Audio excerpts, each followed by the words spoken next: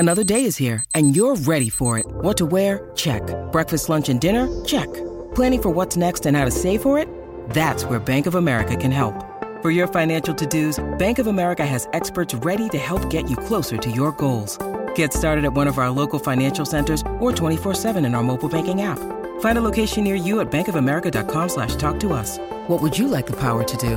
Mobile banking requires downloading the app and is only available for select devices. Message and data rates may apply. Bank of America NA, member FDIC. Hey, what's going on, everybody? This is the Talking Tactics podcast. My name is Daniel. My name is Carl Anker. Hello, everyone. See, Carl's not really a guest in my mind because he's foundational. But Red's new in that way. You. Yeah. What do you mean? Like I think you've if this is episode 276, you've done at least half, if not more. Yeah, always it was you three essentially originally. Well, not originally, but no, originally it was Dan and Hope. But that was like episode 20 something. Yeah. So yeah, man. We're talking years back. Yeah, Jesus. It's been that long. We formed a big three. Yes. This week we have Red. Half Hope is doing Half Hope things. I don't even know what that means, but that's what he's up to. So how you doing, Red? I'm doing well, man. Thanks for asking. How are you? I'm all right. So you can follow us all the social medias: Twitter, Instagram, Facebook, Talking Tactics. If you're listening on Spotify, give us a follow. Apple Podcasts, subscribe. It's free. Leave us a 5-star review, and we'll read it on the show. Red, where can people find you if you want to be found? Just Twitter, I guess. Red 9248. Carl, what are you up to these days? I just got back from holiday, so what's popping? What's going on? What is you went to Primavera? I went to Primavera, yeah. Best act you saw? Little Sims. Okay. Did she perform old stuff or mostly the new stuff? So Little Sims, in my opinion, that album, sometimes I think I'm an introvert. I think that's one of the best UK albums in the last 5 years. Mm-hmm. I think quite unfortunate that she hasn't had much time to perform on tour that because of COVID. Yeah. And now that she's finally getting to perform that album, oh, it's so good. Is she performing, obviously not at a festival, but like if she could do that with like a live band? She's performing with a live band. Oh, with strings, violins. Yeah, she's performing with a live band. That's always been my thing. Like if you're gonna play, if you're gonna perform what a number of music journalists will describe as, in air quotes, urban music, largely music influenced by the Black diaspora. If you're gonna play that, if you are a performer of that ilk and you come out at a festival and you've got a live band, that's how I know you're serious. That's always been like, okay, all right, no DJ, live band, here we go. So you know how Kano did Royal Albert Hall with like the strings and everything? Like that album will, like in 10 years, it'll be perfect for like a Royal Albert. Yeah. Just you got strings and orchestra singing Suck Your Mum, which is just mwah. It'll be I'm great. so glad that video exists. It's a great album. So. It is. So yeah, I really enjoyed Little Sims. I wore many football kits. I had 2 or 3 moments where someone goes, "Hey, you're that guy." I'm like, "Yeah, I am. I'm on holiday. Don't talk to me right now." Okay, what's the act? Oh, maybe this is a bit disrespectful. I was gonna ask, what's the act that wasted your time? Oh, Playboy Carti. Playboy, okay. Maybe because at festivals you have to time like which stage are you gonna go to, and if somebody wastes your time, and like, man, I could have gone to the other stage. And I was so angry watching Playboy Carti, and this might be because I'm now approaching old status, but Playboy Carti is maybe the first time I've ever been at a gig and stood in the crowd and gone, this might not be for me. I might be too old for this. People next to me having a great time, and maybe I'm the problem. Yeah. So he was 20 minutes late, which come on, man, you can't be late. You can't be late at a festival. Not a festival. And then someone came out not playing guitar, very clearly not playing guitar, as like background track played, and then Carti just came out screaming, and pyro and flames went off, and rapped maybe 10 to 15% of his own bars, which. Come on, man. Yeah. Was he rapping over his vocals? No, he's just going bah, bah, bah, bah, bah, bah. What was the last concert you went to, Red? I've been to a couple, but like I'm not a big music guy. Like back in the day, I was like into rap just specifically for like the wordsmith aspect. Like that was it. But like for music in general, I've never really been into. Like I'd listen to stuff obviously, but like not enough to really know the person or the artist or anything like that. But like the last one I went to was just close, like with a friend, just as like pretty much as a +1. He just wanted somebody to go with him, so sure I'm down. It was Waka Flocka. It was great, bro. Like Waka Flocka, like maybe 2015, maybe like it's been like that long. Energy, like the crowd was going wild, like it was lit. It was a great time. Waka Flocka. I can't say that I know any of the songs. Like I swear to God, like I can't. Like there was. I know the songs, and sometimes I don't know what he's saying. It's like Flocka is a lot about vibe. Yeah, that's exactly it. He just like energy, like he just brought energy. Mosh pitting. Were they mosh pitting? Yeah. Like people that I would like there was. I did have tickets to the Blueprint 3 back in the day. And like I couldn't get it off. I couldn't get to it to the concert. So I was in Michigan, so like and I'm in Canada, so like this is a football podcast, so my bad, guys. Either one of you could start this. What's interesting you football wise? For me, like as a Madrid fan, I'm looking towards next season because I do want to see this new like our team, how it's gonna play out. Because I know like we have Benzema, which he's been like the star and the talisman of the team. But you have a lot of young players and a lot of players that have something to prove, like Eden Hazard at the club. So I do want to see how is Hazard going to mesh into the team, because he's talking a lot right now during the summer. He's talking a lot. He's saying this next year is going to be my year. I'm going to make you guys loving it. So I'm like, okay, like I'm excited to see the results. I see. I heard that, and I thought, how can you be sure of that? Like the big thing about Hazard right now is his body keeps breaking down. Here are the changes, apparently, according to Hazard, is that he has had the same injury. It's been his ankle, and he had a metal plate implanted in it for healing, and he finally had it removed. And apparently, like it was like around the springtime where he had it removed, and he's fully healed and everything's well, and he can play again. But Ancelotti never really rotated him into the squad, which I can understand why, because if you have something that's working well and these players are proving themselves day after day, you can't really it's unfair to just put Hazard in there, because it could disturb the whole flow of the team. Because if you look at how Madrid played from pretty much late March to all the way till the Champions League final in May, it was the same rotation, same approach. He did not make any changes, and thankfully there were no injuries to really have to. So going into, I can see next season with a fresh slate, Hazard now fully fit. Like he doesn't have that injury problem anymore. It's resolved. I could see him possibly bringing in, but you are right. He's given us nothing to really have hope for, because he hasn't played a single El Clasico, by the way, 3 years in. No, and look, I absolutely adore Eden Hazard. I think there's a really great episode we've got in the archive where we're disturbed for 10 minutes partway through because Hazard scores one of his best ever goals. I think it's against West Ham. Yes. Yeah, well, we just we just make the solo goal where we just, Daniel makes loads of noises, and I just go, yeah, Hazard's probably one of the best players in the Premier League right now, if not in the world at the time. But I love Hazard, and I did a playful jab towards Barcelona and Messi when he signed for Real Madrid. But my thing is, he's over 30. He's got a lot of miles on the clock. He's had not just this ankle injury. And he's saying, you're going to get all of me and a lot more of me. And if all you're saying is his ankle injury is healed, I'm pulling the face, right? I need what's the Chris Paul going vegan? But see, where's that? Like, I don't necessarily want to see Eden Hazard videos of him on Instagram in the gym, but I would love to hear a sort of Eden Hazard has stopped eating this, or Eden Hazard is working with this personal trainer, and then I can start going, okay, it might be revenge mode. But at the moment, he's got to beat the saying, fat allegations. Yes, that's essentially the fitness. He needs the fitness.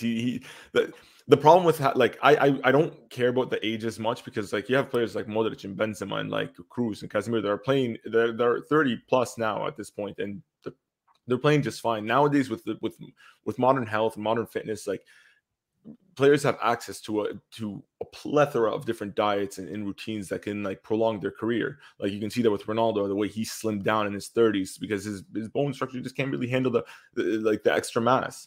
Same thing with LeBron James in basketball. Like that's why you see this longevity in football now. So like with Hazard, he has that natural ability. He's got the experience. He just needs that proper fitness in the game time, and I do think he will deliver. I don't feel like a player of that talent and that caliber can just like go in. And I do feel like it hurt his pride a little bit. Like the fact that like he went from being a superstar, like I don't want to say a big fish in a small pond, but like he was essentially he was worshipped at that club.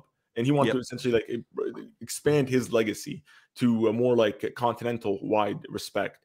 And by moving to Madrid, he's proven himself in a different team with in a league that's very competitive, very respectable. He wanted to expand on that, and he failed ultimately. And he's a joke. Like even Chelsea fans right now, I'm pretty sure won't take him back. Like maybe I've heard more Chelsea fans say no than take him back, and a lot of the Chelsea fans that said they would take him back. It's less about Hazard and more about Pulisic.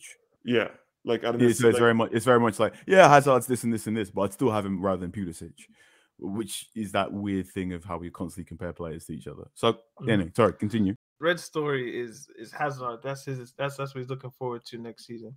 And Vinicius, like that's the thing. Like I'm looking forward to Hazard, Vinicius, Benzema. Like if Madrid would line up in a 4-1-2-1-2, right? Like in a narrow formation with the fullbacks overlapping, like Casemiro dropping in between the center backs, we could like easily convert it to a back three. Like Zidane did that in 2017-18 when he played Ronaldo up front with Benzema. Right, like when Bale started fading out, that's how he would essentially form up, and Isco would drop him. He would start on the right and drop in between them, and that would be the formation. Then you had the classic front three: Casemiro, Kroos, Modric, right?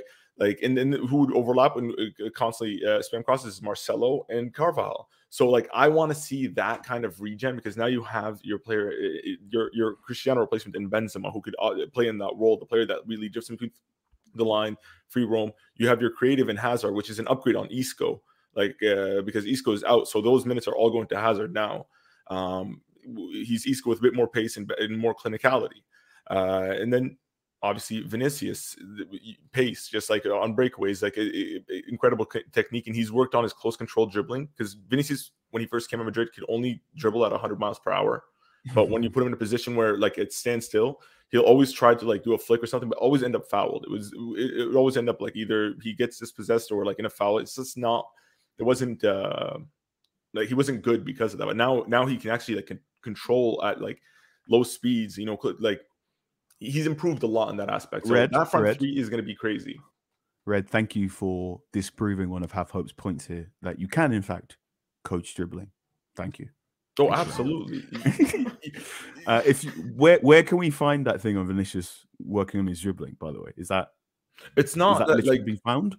Like if you look at the Champions League, let's say for example, group stage, I'll give you an example. And it wasn't like a top team, but like it was in the group stage, and it was a vital 3 points because we were behind Inter at that point because they lost to Sheriff.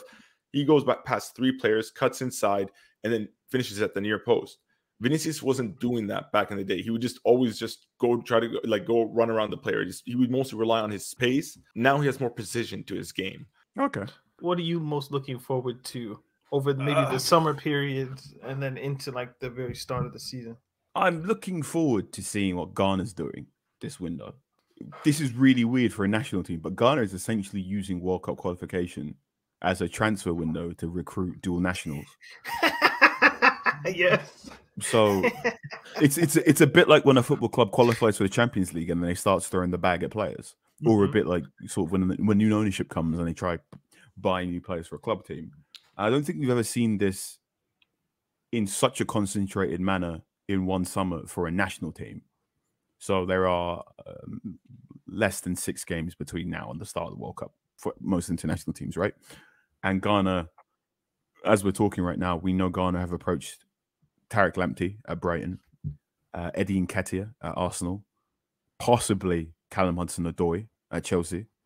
And there might be more players. The Williams brothers. Yeah, the Williams brothers as well. And this is really interesting, right? This is. I'm not going to say it's the first because obviously the Algerian national team has been campaigning for this thing for years, and that's why we're in this reality. The Moroccan national team spent a long time ahead of the 2018 World Cup, but it's very interesting to see this happening. One, from a sub-Saharan African team, and two, to see it in such a condensed time of just we need to get you in very quickly before the World Cup starts. So that's what I'm personally interested to see. I really hope all those players do opt for Ghana, because I'm not gonna hide my nationality, my country of origin there. So I hope that happens. So that's one thing I'm interested in. I'm because it's my job. I'm forever interested in what on earth are Manchester United doing. I will say something that makes me quite curious, and curious in the I'm raising an eyebrow, going, "What's going on over here?" And it's not what City's doing, it's not what Liverpool's doing, but it's in fact what Spurs are doing in the Premier League. Antonio Conte agrees to stay. Then there's that statement from Tottenham Hotspur that they basically have found an extra 150 million. Yeah, Tottenham Hotspur released a statement in and around in and around Antonio Conte, the news that Conte will be staying, that they have essentially released or opened up investment for up to 150 million. So you're going, okay, not only is Conte staying, but they're, what the tabloid newspapers would refer to as a war chest. Tottenham are signing Ivan Perisic, which I think is a really good backup option to play out right wing back, or to alternate minutes with Lucas, or if Steven Bergwijn stays or goes. So I thought, okay. So 1, Conte's staying. 2, they're getting loads of money. 3, Conte's getting his players, because Tottenham Hotspur don't, at least recently, don't buy 29-year-olds, 30-year-olds. But that's the sort of age profile and sort of player that Conte loves. I think we were texting about this, Daniel, where he said he's not buying a player, he's buying a lieutenant or lieutenant. So that's what I found really interesting. Then we find out today that David Ornstein's with a news report that they've brought in a new performance director called Gretnar Steinsen. So they're going to work as number 2 to head of recruitment to Paratici. They're also bringing in Simon Davis to be the academy head of methodology. So Tottenham Hotspur are basically going all in on Conte and going all in on essentially going, United are in a bit of trouble now. Let's make sure we're going to be the top 4 spot while they get their act together. So I find that really, really interesting. I also find it quite interesting what Newcastle may or may not be doing. One of the interesting things about Newcastle wasn't Eddie Howe, wasn't Bruno Guimaraes, but was the fact that they took Brighton's former director of football, who was well regarded in the Premier League. And a lot of the question was, what would happen if they gave that Brighton gentleman money? And now you're seeing it. They're making some really interesting bids for players in Germany. To put this really glibly, they're looking into Football Manager legends, if that makes sense. They're getting those players that if you play a lot of Football Manager, he's brilliant in Football Manager. And that's quite interesting to see, what are Newcastle going to do next season? Are Newcastle going to be a Europa Conference League contending team next season? Because it could be possible. So I think that's interesting. Obviously, please take everything I say with Newcastle with the huge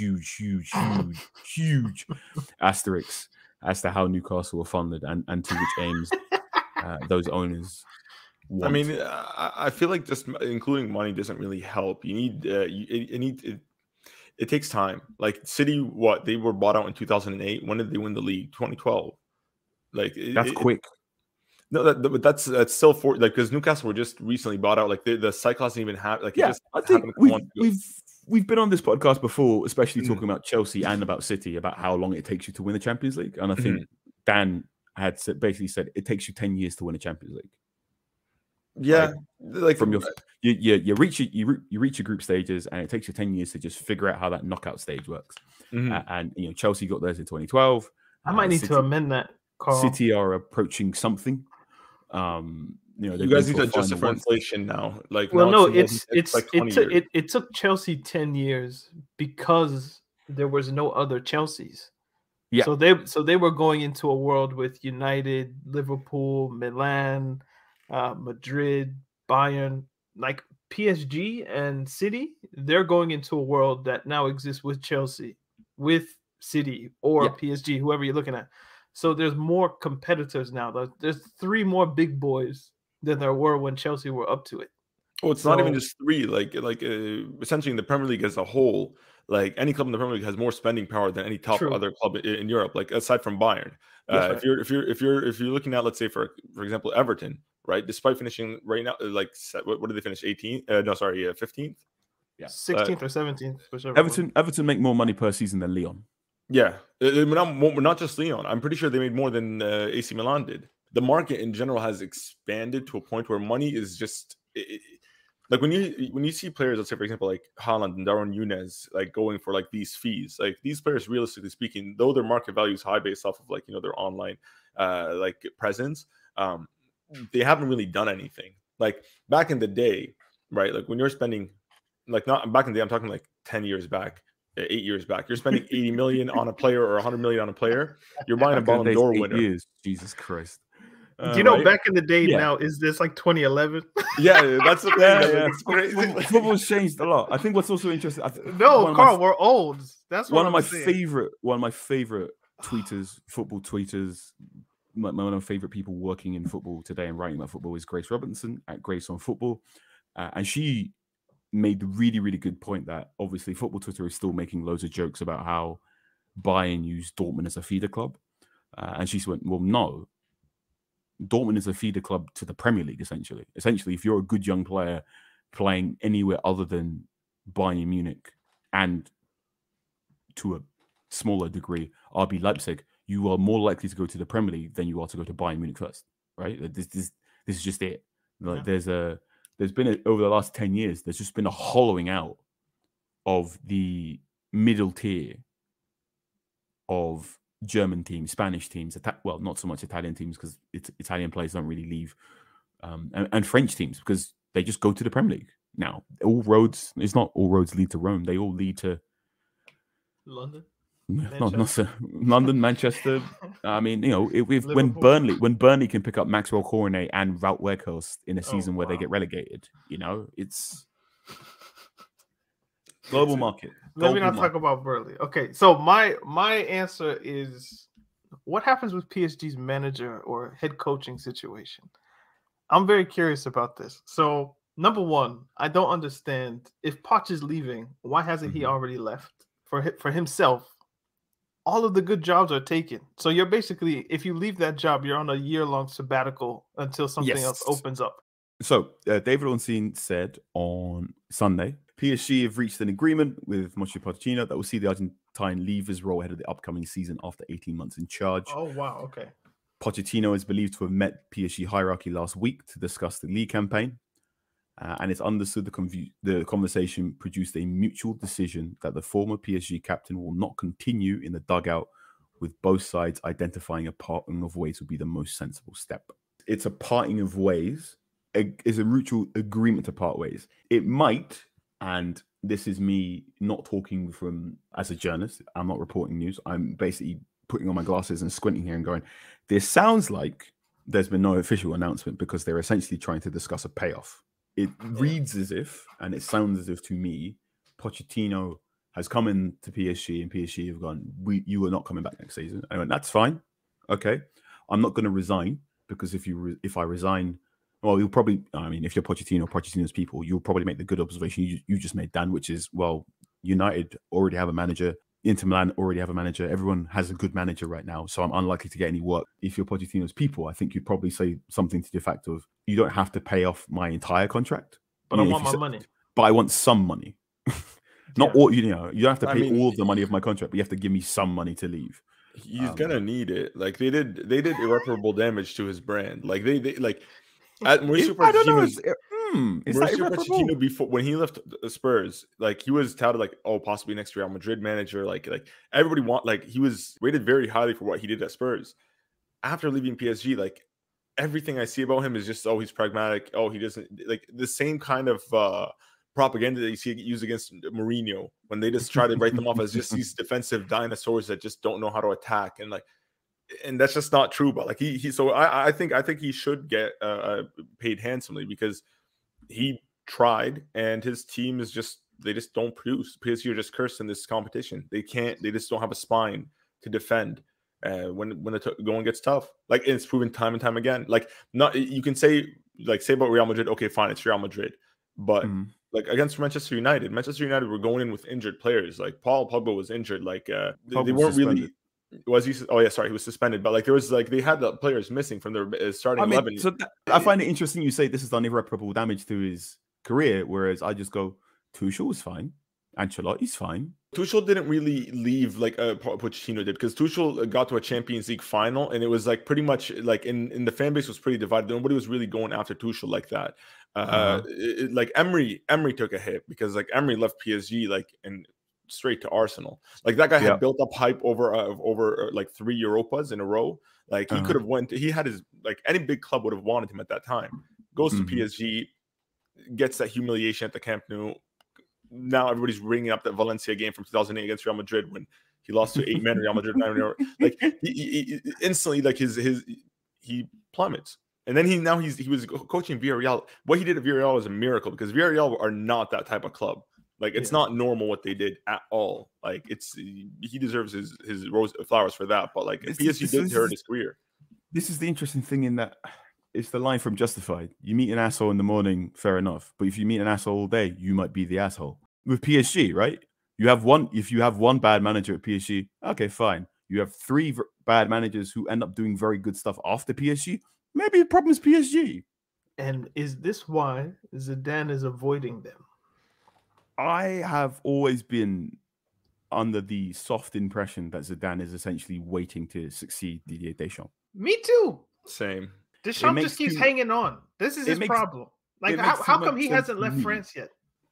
Because he's Deschamps.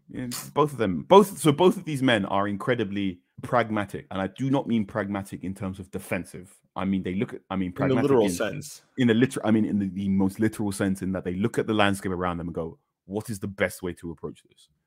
And if you're Deschamps, you go, "Well, I'm in charge of the most talented group of players in the world, perhaps in all of world history ever."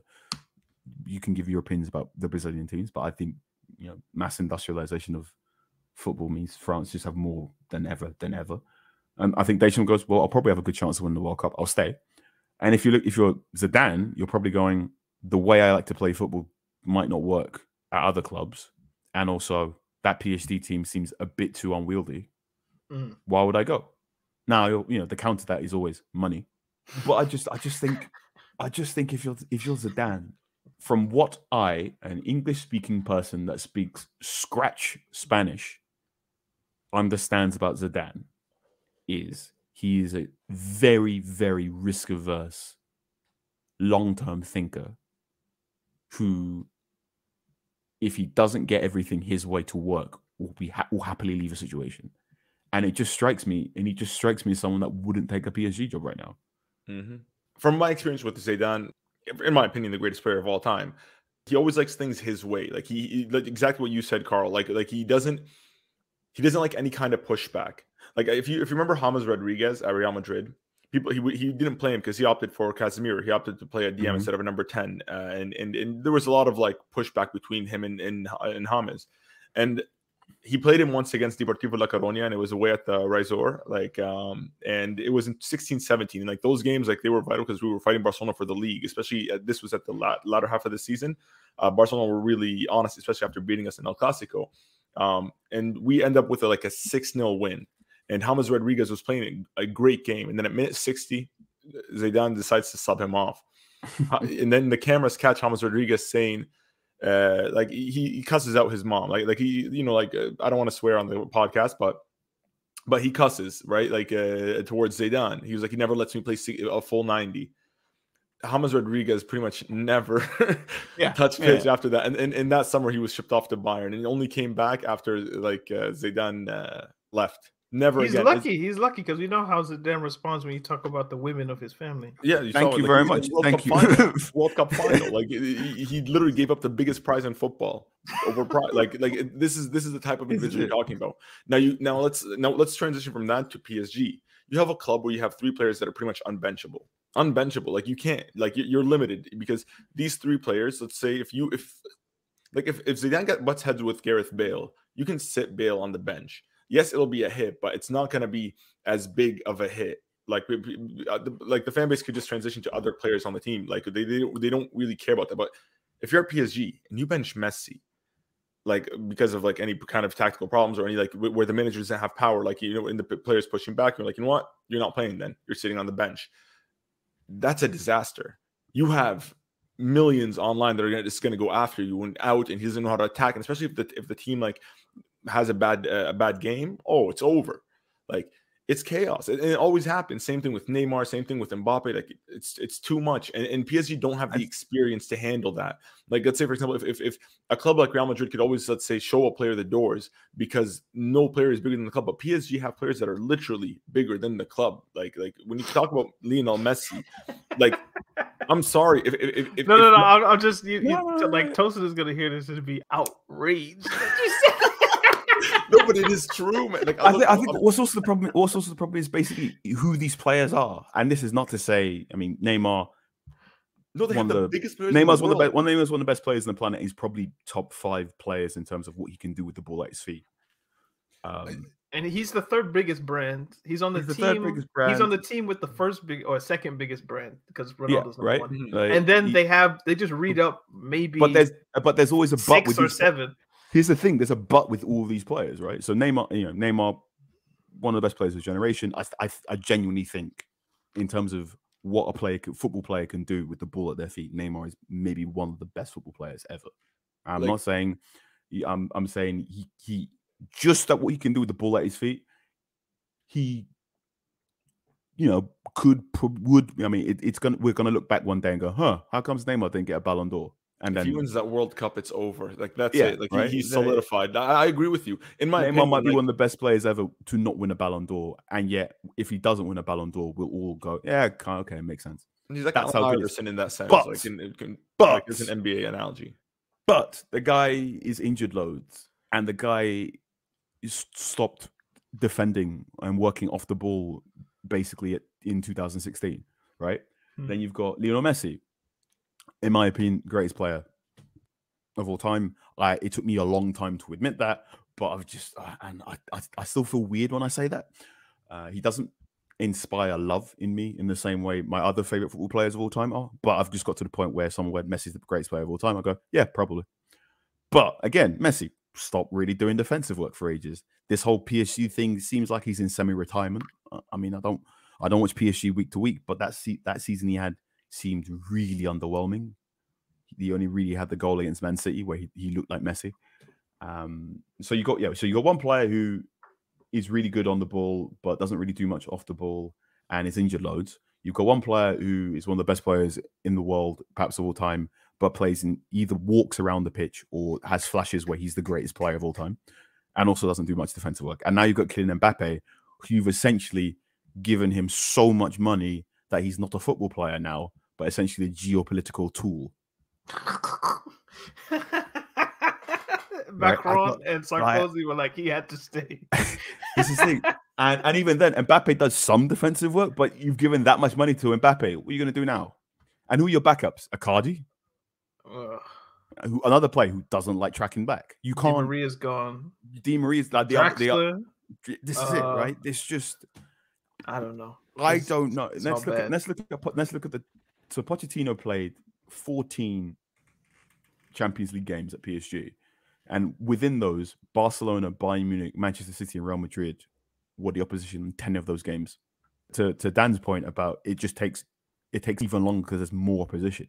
Yeah, I don't know if there's a football manager on the planet right now that can make that PSG team work. So just to put a bow on it, they signed Luis Campos as a technical advisor, director. Yep. I'm not quite sure what the wording is. He's succeeding Leonardo. And he has apparently this very good proprietary technology. You pay him, and then you pay for the computer that he has. So he gets money both ways. If it's not going to be Zidane, the thought is Christophe Gauthier, who won the league with Lille 2 seasons ago. So maybe that could work. I don't know, but it doesn't seem like he has the cachet necessarily to reel in all of the issues that you guys have brought forth. So that's Zidane, just because it's the French capital. The players will obviously look up to him as he's won Champions Leagues, he's won the World Cup, he's won a Champions League as a player. Like his name carries weight. And 2, the only person who has a bigger ego than anybody in that dressing room is Jose Mourinho. Maybe you could give me Guardiola, but I think Guardiola might work, but none of them are going. So yeah, Mbappe's gonna have to be player manager. They're paying him enough to be player manager.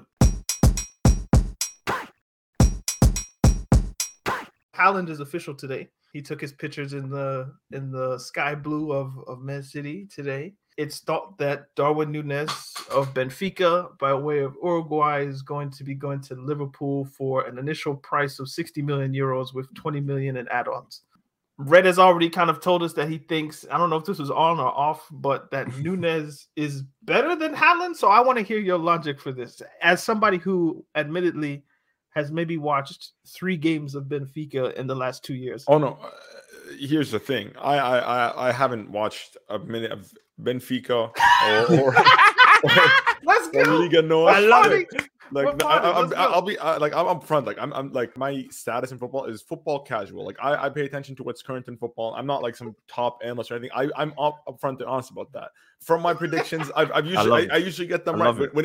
When it comes to Haaland and Núñez, right? Let's look at the stat sheet for last season. Núñez scored twice as many Champions League goals as Haaland. Núñez reached the knockout stages. Núñez won the top scorer award despite not playing for a top 2 team in that league. He won the top scorer award with Benfica with 26 goals. Haaland in Bundesliga couldn't even finish second. Granted, he was injured, but that goes to my point again. That injury record for Haaland. Haaland may not be as available. Like he's still young, so that physicality, we don't know how well his body adjusts to it because his body's still growing and developing. We saw that with Dembele at Barcelona. The way he developed physically affected his overall play because at Dortmund he had a smaller frame, he was shorter, he had the better close control dribbling. But besides the point, when it comes to Núñez, this guy, he's quick, he's great on the ball. Add him to that Liverpool side, side that's already proven to score goals, and he's guaranteed start time where he can actually, develop his game and mesh well better with the 11. I think he's going to deliver. Great on the ball. Pardon? No, not great. No. Like I don't know about like his personal attributes. Like I saw that video where people are roasting him for like those bad touches. Lukaku doesn't have the worst first touch in the Premier League anymore. Yeah, pretty much. But like jokes aside, like all those are just jokes. But like I do believe when the season starts, I don't know if they're just jokes. I know. That's what I'm saying. I don't know, my guy. I don't know, my guy. I don't know if those are just jokes. Right. Okay. I don't want to make this a competition. I really want to just. Let's talk about both of these in one after the other. But okay. I'm not. Let's not connect them. That's impossible. Daniel, I know. But this is what I do. I'm the person that comes here and ruins everyone's fun. So Daniel, pick which signing do you want? Which striker would you like? Haaland. Let's okay. start with Haaland. Right.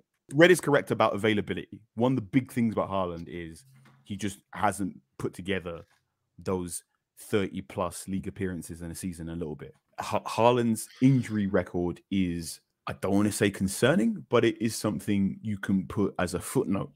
This Haaland deal is so interesting in that there are so little things that can go wrong that you basically have to talk about them at length in order to convince yourself this isn't going to destroy the Premier League isn't a done deal. So Haaland has incredible ball striking ability. He can do great finishes and scruffy finishes. He's explosive pace. He's also got fantastic athleticism. There's no reason for me you can't look at Haaland and go, oh, Premier League defenders are going to eat him alive. You look at him and go, yeah, he's going to enjoy battling with James Tarkowski. You can beat him in the air. You can probably beat him for pace and can probably spin him. One big thing is essentially cultural fit. Is Haaland going to be someone to be quiet and pay attention to Pep Guardiola when we've heard other football players of a more maverick persuasion say Pep hates players who are outspoken? It seems as if Pep's gone out of his way to get Haaland. It seems as if Haaland would have had a long conversation with Pep, and it seems as if they'll probably be good up until the time they're not good. So I'm expecting Haaland to be good for at least 2 seasons. Yeah, even the worst case scenario for Haaland and Man City, he's scoring 15 Premier League goals. Like that, if you look at his XG, shot over performance and whatnot, the guy is just he's a physical freak. He's a goal scoring freak. If he just remains the way he is, I see 15 league goals. If he gets the Pep boost, works within that tactical system, works with Bernardo Silva and other players who open up space for him as well. If he works with Pep and probably takes Pep's guidance on nutrition and on fitness as well, and he plays 35 league games a season, or even 30 league games a season, if he plays for those extra Champions League games as well, then you have a player that I'm not a betting man. I'm not allowed to bet anymore, but the case against him not winning the Golden Boot is not great. When I look at Darwin Núñez, I have the same good thoughts and bad thoughts that I have when I look at Romelu Lukaku. That's funny because Ole Gunnar Solskjaer said that Haaland reminds him of Lukaku, which is weird. I think they're all the same. Are they the same? No, I think so the thing I really like about Darwin Núñez is that he clearly taken parts of other strikers and gone, oh, Diego Costa's doing that. Let me add that to my game. I'm sure the first couple of weeks of the Premier League season, you're going to look at him and go, oh, that's a bit like another player you've seen in the Premier League. I think one thing I get about Núñez, and again, this is the Lukaku thing, is that at a certain height and size, you don't look technical, even if you are doing very technical things. So there is that image doing the rounds of when Núñez is doing the step over, and it looks terrible because he's just raising that big long leg over the ball to do a step over. And obviously, when he's doing that step over, it's quite obvious which way he's going to go next with the ball, which you shouldn't do when you do a step over. The point of a step over is that the defender doesn't know which way you're going, not I'm trying to confuse you. This is why Zlatan is like a freak. Yeah. Continue. But it's that thing of they both have very high boom potential. I think Darwin Núñez has a bigger bust potential, but there is something about Jurgen Klopp that makes me think. I mean, one, there's something about Jurgen Klopp that makes me go, why do you want him? That's weird. I can see why United might want him, but I don't know why Liverpool want him. And then I'm going, if Liverpool are going for him and they're going to spend this much money on him, then they must have a plan. Do you know what Half Hope is calling this? What? Tick. Trust in Klopp. It's like a tic-tacs. So TIK, trust in Klopp. Okay. I mean, I agree. I that's the thing is for me personally, like if you were to like cover the names and I just look at the profile of the player based off the last season, like what they did, I would just see Núñez as I would go for Núñez, especially Uruguayan. Like Uruguay's the best country pound for pound. When you say I would go for Núñez, are you saying this as a someone who is in charge of Liverpool, or are you saying this as someone who just is in charge of a football club? If you're in charge of a team, if you're in charge of a football club, like, okay. Remove all names and everything. Just cover that and just look at the nationality and the profile.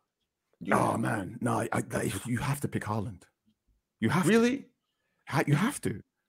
Like Haaland's in that. There's a really good piece on the Ringer about Giannis in basketball, and its title is essentially the next 5 years. You're either going to have a plan as to how to stop Giannis, or you're going to spend the next 5 years trying to make one.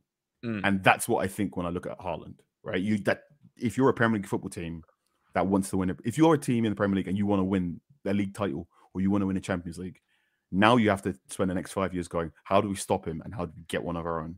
No, like I just feel like for Haaland, I feel like he does have, his game does have deficiencies. He's not like Mbappe. I do feel like he's in a bracket below Mbappe. He's not Mbappe. I feel like he still has like Mbappe is like proven. He still has asterisks around his name. So far, Haaland, like he went to Dortmund, they didn't move.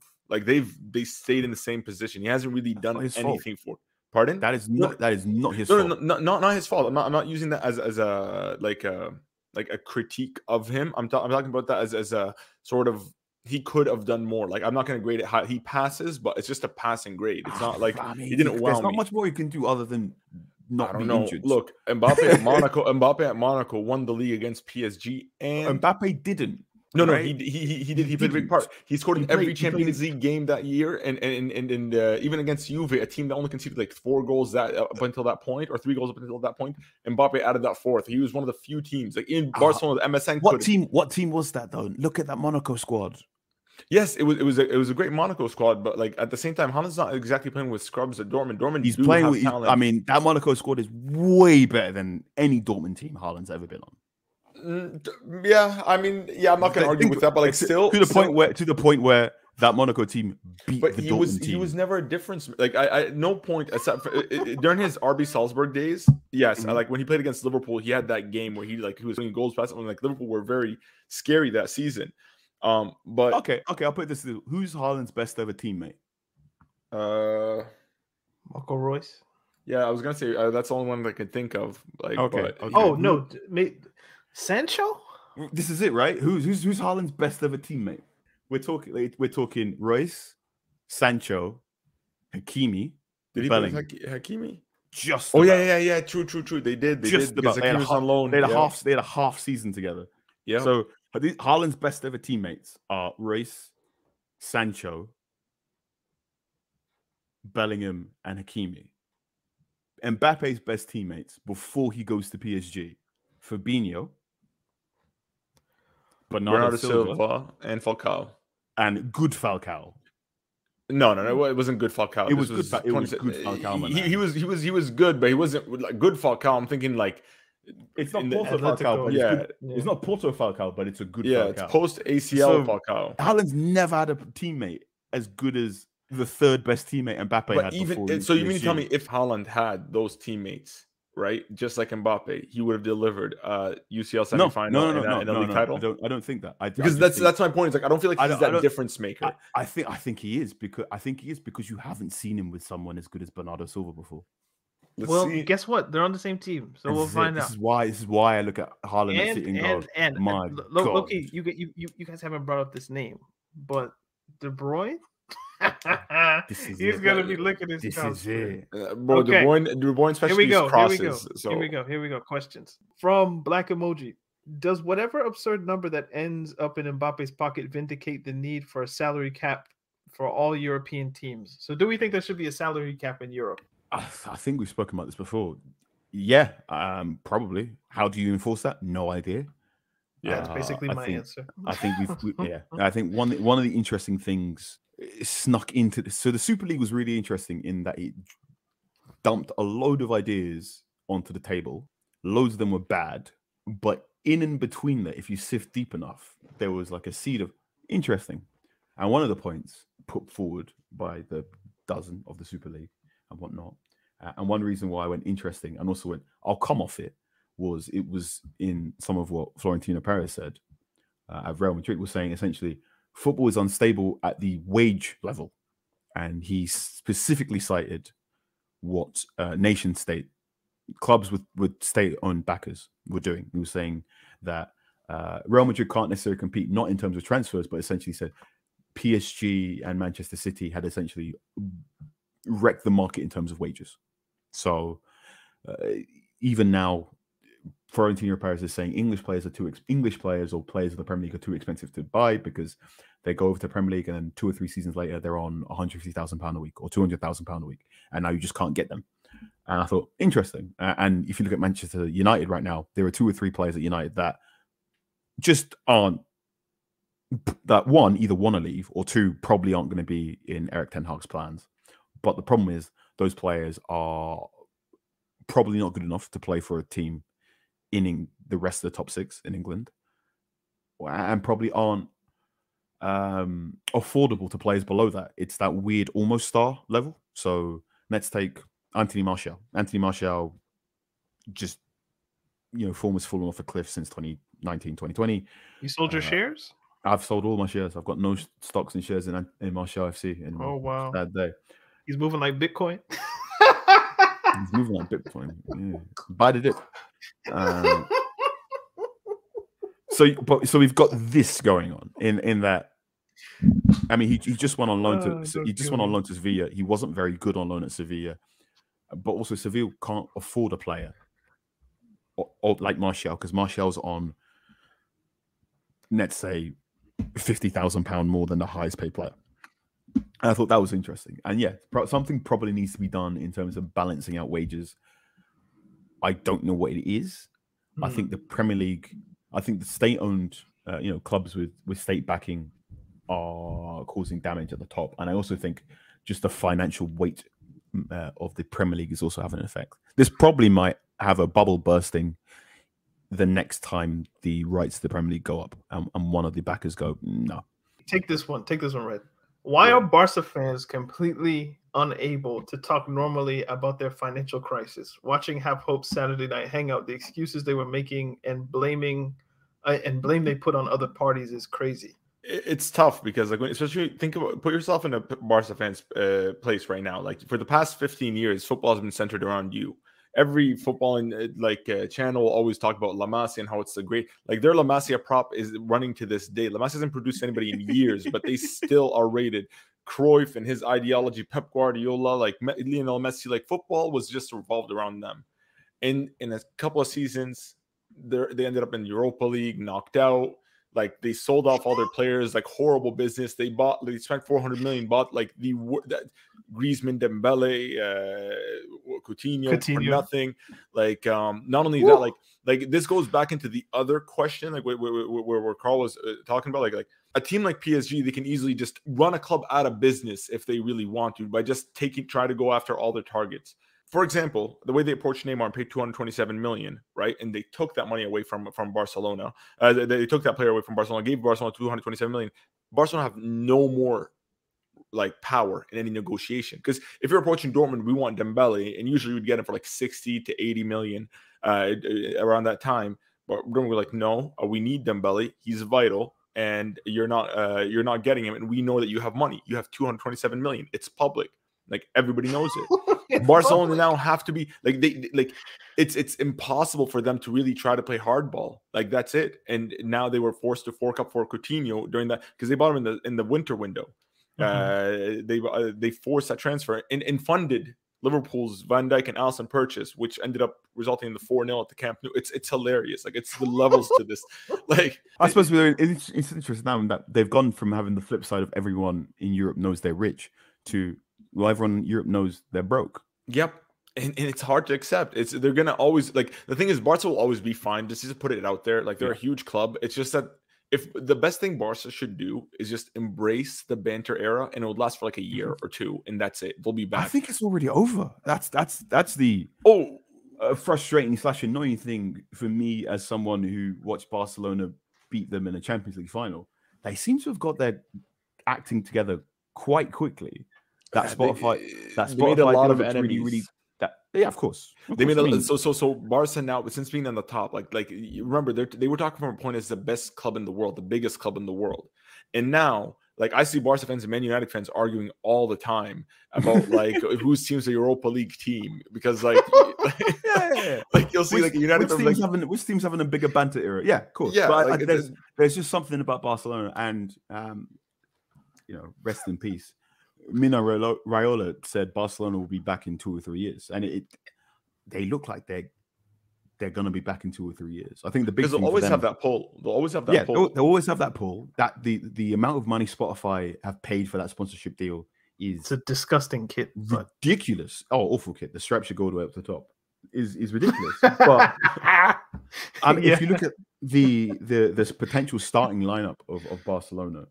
Even if Frankie de Jong leaves, that's a top 2. Now, I'm not saying they're going to win La Liga, but I don't see him finishing lower than 3rd next season. And I wouldn't put it past them to make the Champions League knockout stages again. I mean, if they get Lewandowski, they're dangerous. Like I don't even think they need Lewandowski to be dangerous. No, they do. Carl, like there's a ton of moments this season where like Barca, they actually could have contended for the title. They just missed out based off of just not having a clinical finisher up front. Like they were crying out loud for Braithwaite to come back. Like imagine that's how desperate they were for a number 9. That's dangerous. Luke de Jong was like, "Please score for us." Because look, you can generate a system that could do what Messi did for Barca, where to progress the ball forward. But like they're really missing Suarez's presence because they sold Suarez and no plan B, nothing at all. Like they have Ronald no Koeman number. Sold Suarez. I think that's very important to say. Let's not say Barcelona sold Suarez. Ronald Koeman sold Suarez. Oh no, they all wanted him out. Like in general, like. The problem is with Barca since since Real Madrid's 3-peat, because Real Madrid's 3-peat really broke them. Because they no joke. Like if you actually look at the spending habits, that's really fair to say. I'm Red is a Madrid fan, so basically he's like you're kicking them out of doubt. I'm not like this is history. This is all history because the thing is he's been like look Madrid go on that 3-peat, right? Like this is it's all gonna end. You have Ronaldo FC now. Ronaldo's the GOAT. He won the Euros, all this stuff. What does Barca have to do? They have Messi. They have to support Messi. So they start being super aggressive in the market. Do you remember when he took the mic? The thing is, like, if you see online, like, Rakitic got destroyed by Barcelona, shipped off. Even though he was great. In the World Cup in 2018, he was great. Rakitic was never the problem. Like, but every time they'd have a big failure during that 3-peat, every time, like, they'd get knocked out in the Champions League, get rid of a player, buy somebody way more expensive every single time. They were just super aggressive because they wanted to maximize Messi's final years to make sure that he can get the Ballon d'Or again, the Champions League, but it was all failing, because you can't really replicate Xavi and Iniesta. You can't replicate Ronaldinho. You can't replicate Samuel Eto'o. Like, these are players that will come and go, and that's what makes them special. Is that they're one of a kind. You can get another player that'll do something different, right? Like, we can't replace Ronaldo. We have Vinicius Jr. on that left-hand side, and he's doing his own thing. And Vinicius Jr. just wrote his first chapter in his history with Real Madrid. Like, you don't replace a player. Like, you have to replace a player, but you can't replace him for the same thing. That's impossible. Get him on aggregate. He gets on base. They tried to bring Rakitic instead of Xavi, Coutinho instead of Iniesta. Like, they were trying to line up these replacements, and that's not how it works. Like, you gotta have to adjust to what the current game is. You can't just go with the same kind of style always. Which continent will get a World Cup first? Africa, Asia, or North America? You can't convince me there's not 25 out of a billion. China and India. You trying to tell me they can't come up with a football team? It's too expensive. Japan can't come up with a football team. You need money. You need money. China.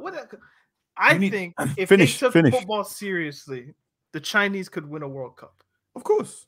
But that's a big if, and you bear in mind, China has essentially in 2026 if they took it seriously. But we know for a fact China's basically pulled the plug on their footballing project since essentially 2018, 2019. Think of all the former Chinese investors in football clubs. They're all gone. They've all sold up. I can make the same argument for America now that I think about it. So you need population base, you need money, you need footballing culture. Do you have enough football pitches?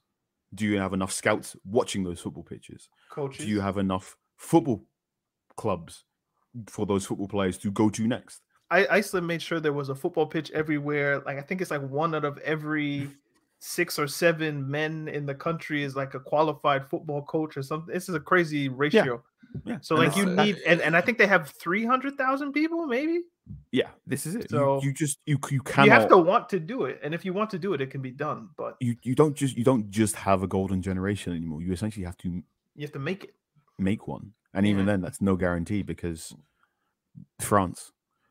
True. And I'm not saying France is in the France national team, but I'm saying there's France in a country that is doing that already at pace. France accidentally makes great football players.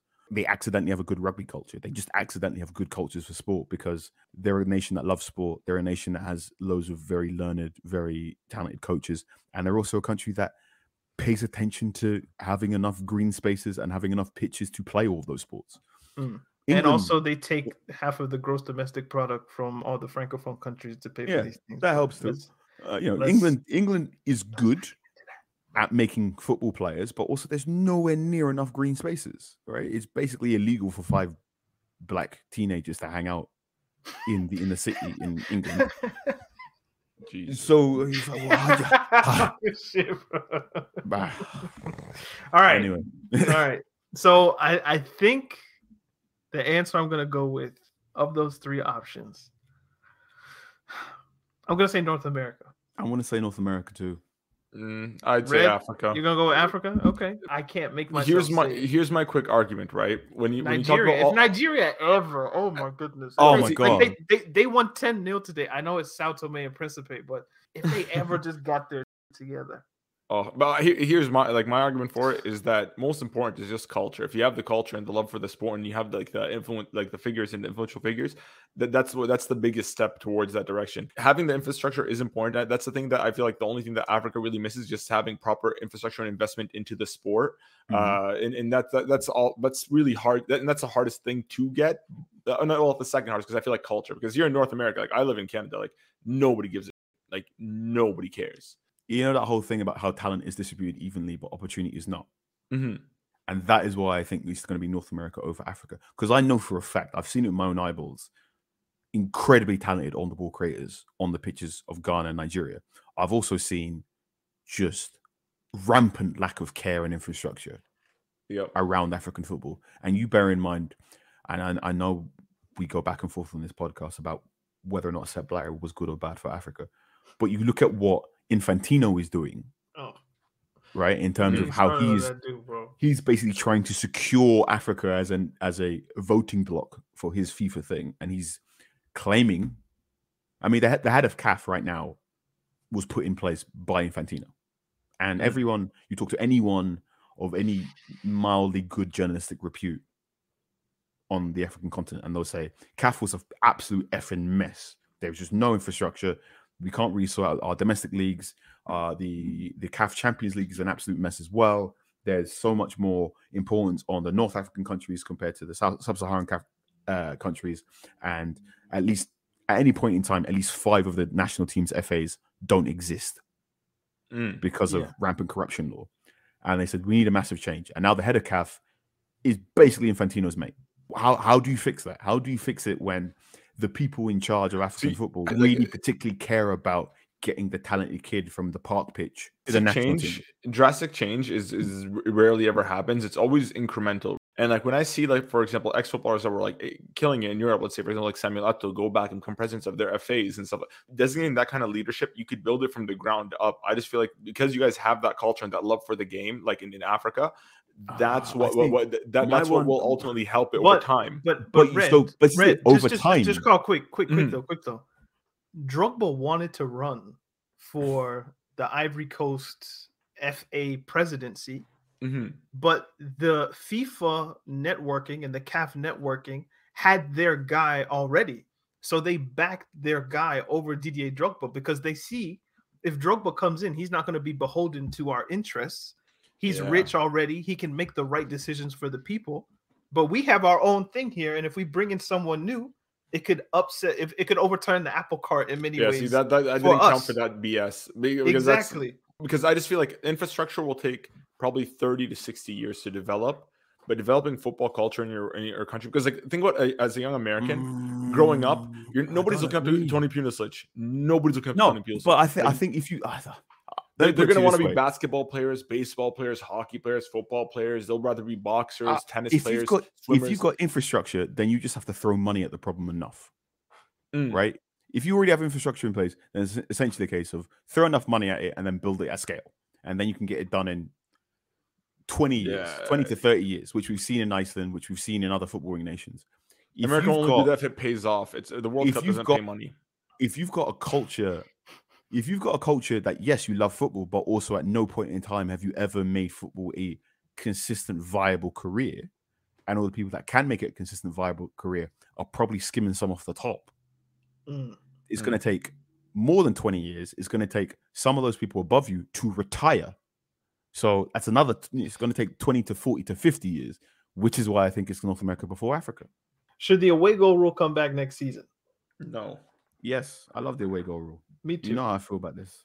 Which clubs are your Schadenfreude FC, i.e. you take some degree of pleasure or contentment in seeing them suffer?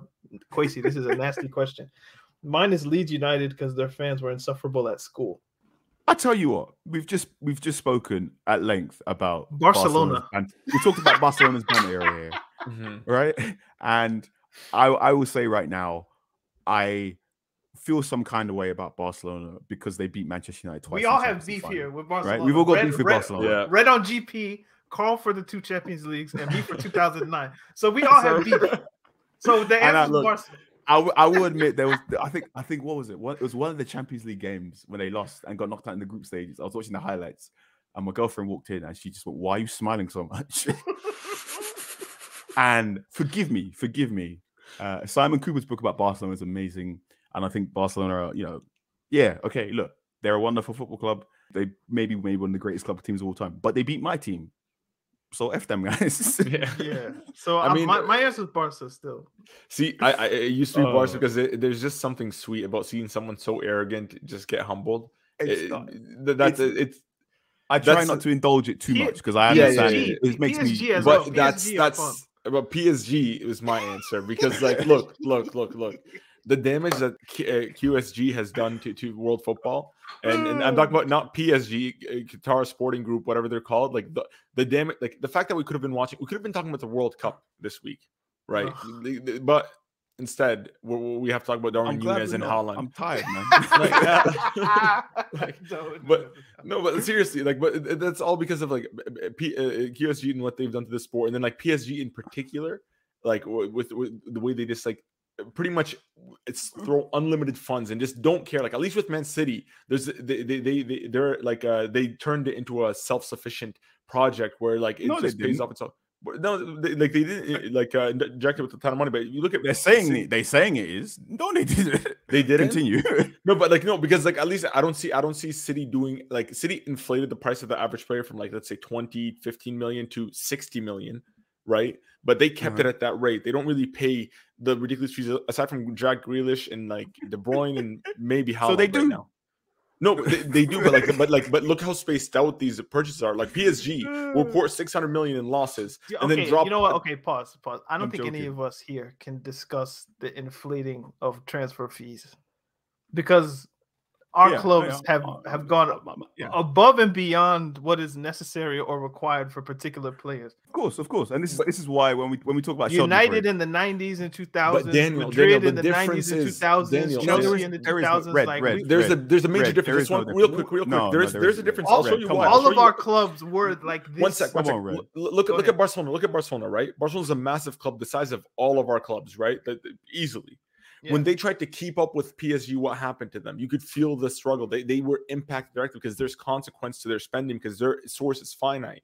For PSG, they could go and have a disastrous season and have 10 flops, and they could recover. Arsenal, Red. What do you think happens? What do you think Real Madrid do? Arsenal were with us in that way, and then Chelsea just decided, okay, well, let's spend 50 million on Torres, and then Arsenal couldn't compete, and they had to start selling like. Nazari and Van Persie. Yes. Like that's what happens. No, you guys aren't like. I'm not talking about the spending that's wrong. It's about the consequences of that spending. Barcelona, Real Madrid. The consequence of Real Madrid spending is well because we've had success. If we didn't have success, then yes, it would be consequences. Come on, man. I know you. Barcelona. No. One sec. Barcelona spent big, didn't they? They spent bigger than anybody else over the past 5 years. It didn't work. It didn't work. So there was consequence. Because Real Madrid's been building a stadium. But Barcelona. No, I mean Barcelona. Red is saying that if Barcelona had spent that money and it worked, they would be fine. But because it didn't work and they spent the money poorly, they messed themselves up twice. Whereas PSG could have that same type of failure as Barcelona, and they don't feel anything. There is no consequence. I don't know if I agree, but I understand. All right, we have two more questions. I will say this. Okay, it comes from a very good bit of fiction, in essentially saying. You have the most visceral response to something that reminds you of your worst tendencies. When Dan says we all have it in for Barcelona, but also we can't talk about Barcelona because we've all done this certain thing in our football clubs, I think that's valid. Like Manchester United ran roughshod over the Premier League for 20 years. And there are loads of teams in England that got anyone but Man United. And also Manchester United, they spent a lot of money. Not as much every single year compared to they weren't the highest spenders every single summer, but some of that's because Ferguson was just a better negotiator. So there's that. Do you think Leeds could compete when you guys came up with the Rio money? This is it. It was 30 million at the time. It's not 130, but like at the time. So if I wrote down all the reasons why Barcelona annoy me and why I'm happy Barcelona lose games, I will essentially come up with a sheet of paper, and if I gave it to my friend who supports Leeds, we'll go, yeah, same reason why I hate United. And I'm sure, Dan, if you wrote all the reasons why you're annoyed at Barcelona and you pass that to a Spurs fan, or you pass that to an Arsenal fan, I know your one's a little bit more. I know it's very particularly acute to one game. Yeah, I know. I know that. But I'm sure if you had to add more and you wrote them all down on a piece of paper and you hand it to a Spurs fan or an Arsenal fan, they go, yeah, these are reasons why I hate Chelsea too. And I'm sure, Red, if you wrote down all the reasons why you don't like Barcelona, I'm sure if you gave that to, and it doesn't have to be a Barcelona fan, I'm sure if you gave that to, let's say, a Bayern an Atletico fan or an Atletico fan. What if I gave it to a PSG fan? Possibly. They're not going to say anything because, like, for me personally, like I said, it's not the spending. This is the fun thing about football, in that I can talk as much nonsense about another football club, and this is why football Twitter will never be complete, because no matter how long I talk about why I don't like a certain thing in football, someone else will go, "This you?" But I thought, isn't this just a more exaggerated version of what you're already doing?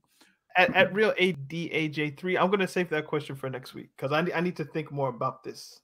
So is that about? It's about will we ever see a late bloomer who started playing in his teens become world class in football the same way Duncan, Giannis, Embiid, Nash did in basketball? Maybe. I need to think about that one. Maybe, but they'll have to come from North America. last question, and this is like a more happy note, and it just got in 12 minutes ago. From the Only Taps to P1.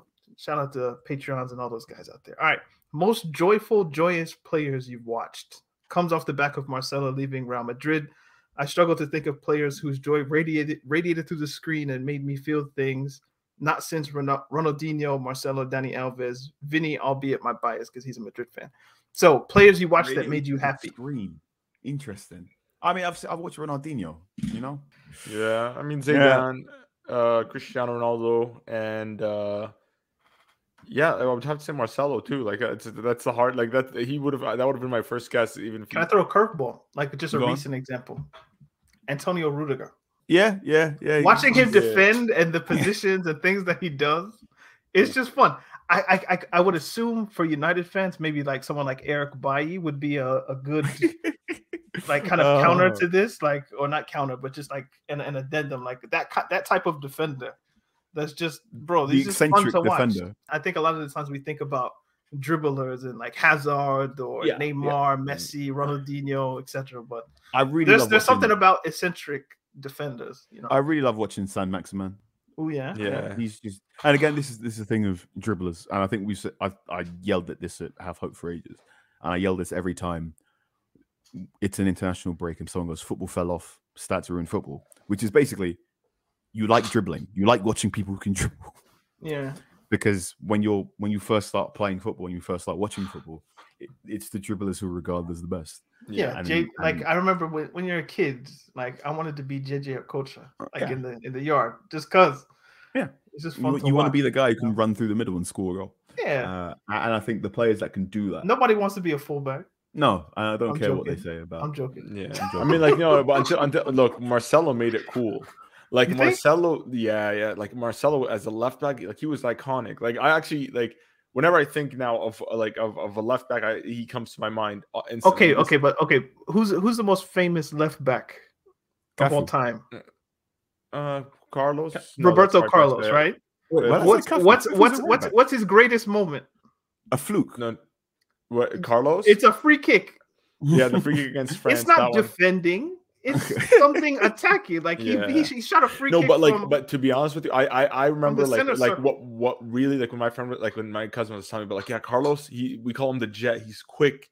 Like, and that was mostly it. He was really quick and he had a very strong kick. Like he was really. Don't think I didn't hear you say Cafu was a left back though, Carl. I know. I can't believe I said that. Why did I do that? Why did I do that?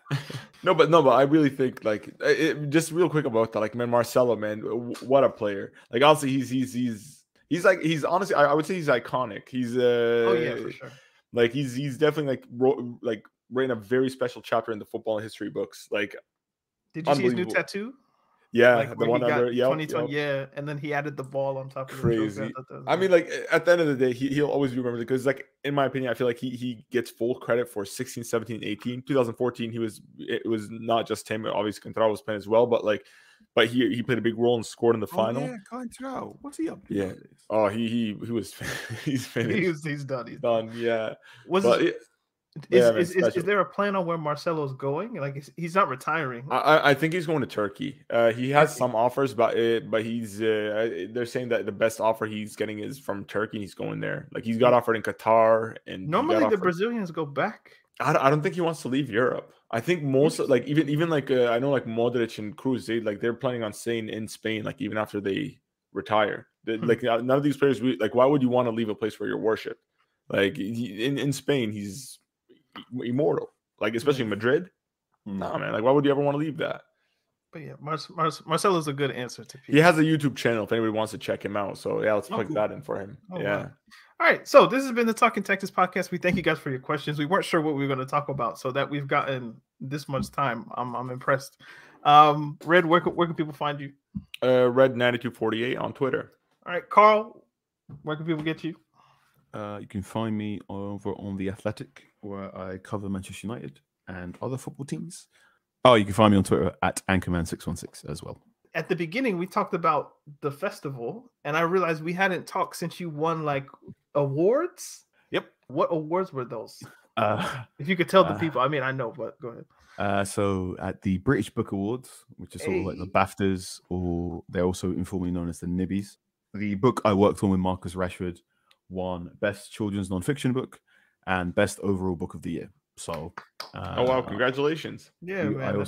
I also went to the Sports Book Awards after that, where we were informed that we had the best-selling sports book of the year and also the best-selling sports book of the last 5 years as well. So I've got a nice silver plaque to commemorate the amount of copies sold of the book I worked with Marcus Rashford on. It's called You're a Champion. It is about to be released in the United States. If you listen to this, it's already released in the United Kingdom. And I have hopefully sometime soon will be able to tell you more about the second book I've worked on with Marcus Rashford as well. So do you keep the trophies at your place, or do you or do you give them to your mom and let your mom have them? So the majority of the trophies the book has won have been given to Marcus because it's Marcus. It's Marcus. Yes. But he unfortunately couldn't make the British Book Awards, so I took home both of them. And one of them I'm staring at right now as I'm talking to you, and the other one is in the guest bathroom. So if anyone comes around to visit, they can hold it and give a speech. Because I heard there's a story of Kate Winslet puts her Oscar in the toilet, so when someone comes around, they can give an Oscar speech. So I thought, let me do that flex too. Yes. All right. That's dope. We should have led with that. But yeah, I was happy when I saw like the Instagram stories that you guys want. So all right. I'm at Daniel to look if anyone cares. So Talking Tactics podcast, sometimes funny, sometimes serious, always football. Hey, we got it first time. I didn't even have to tell you guys. We got it. See you guys next week. Peace. Peace. Sports Social Podcast Network.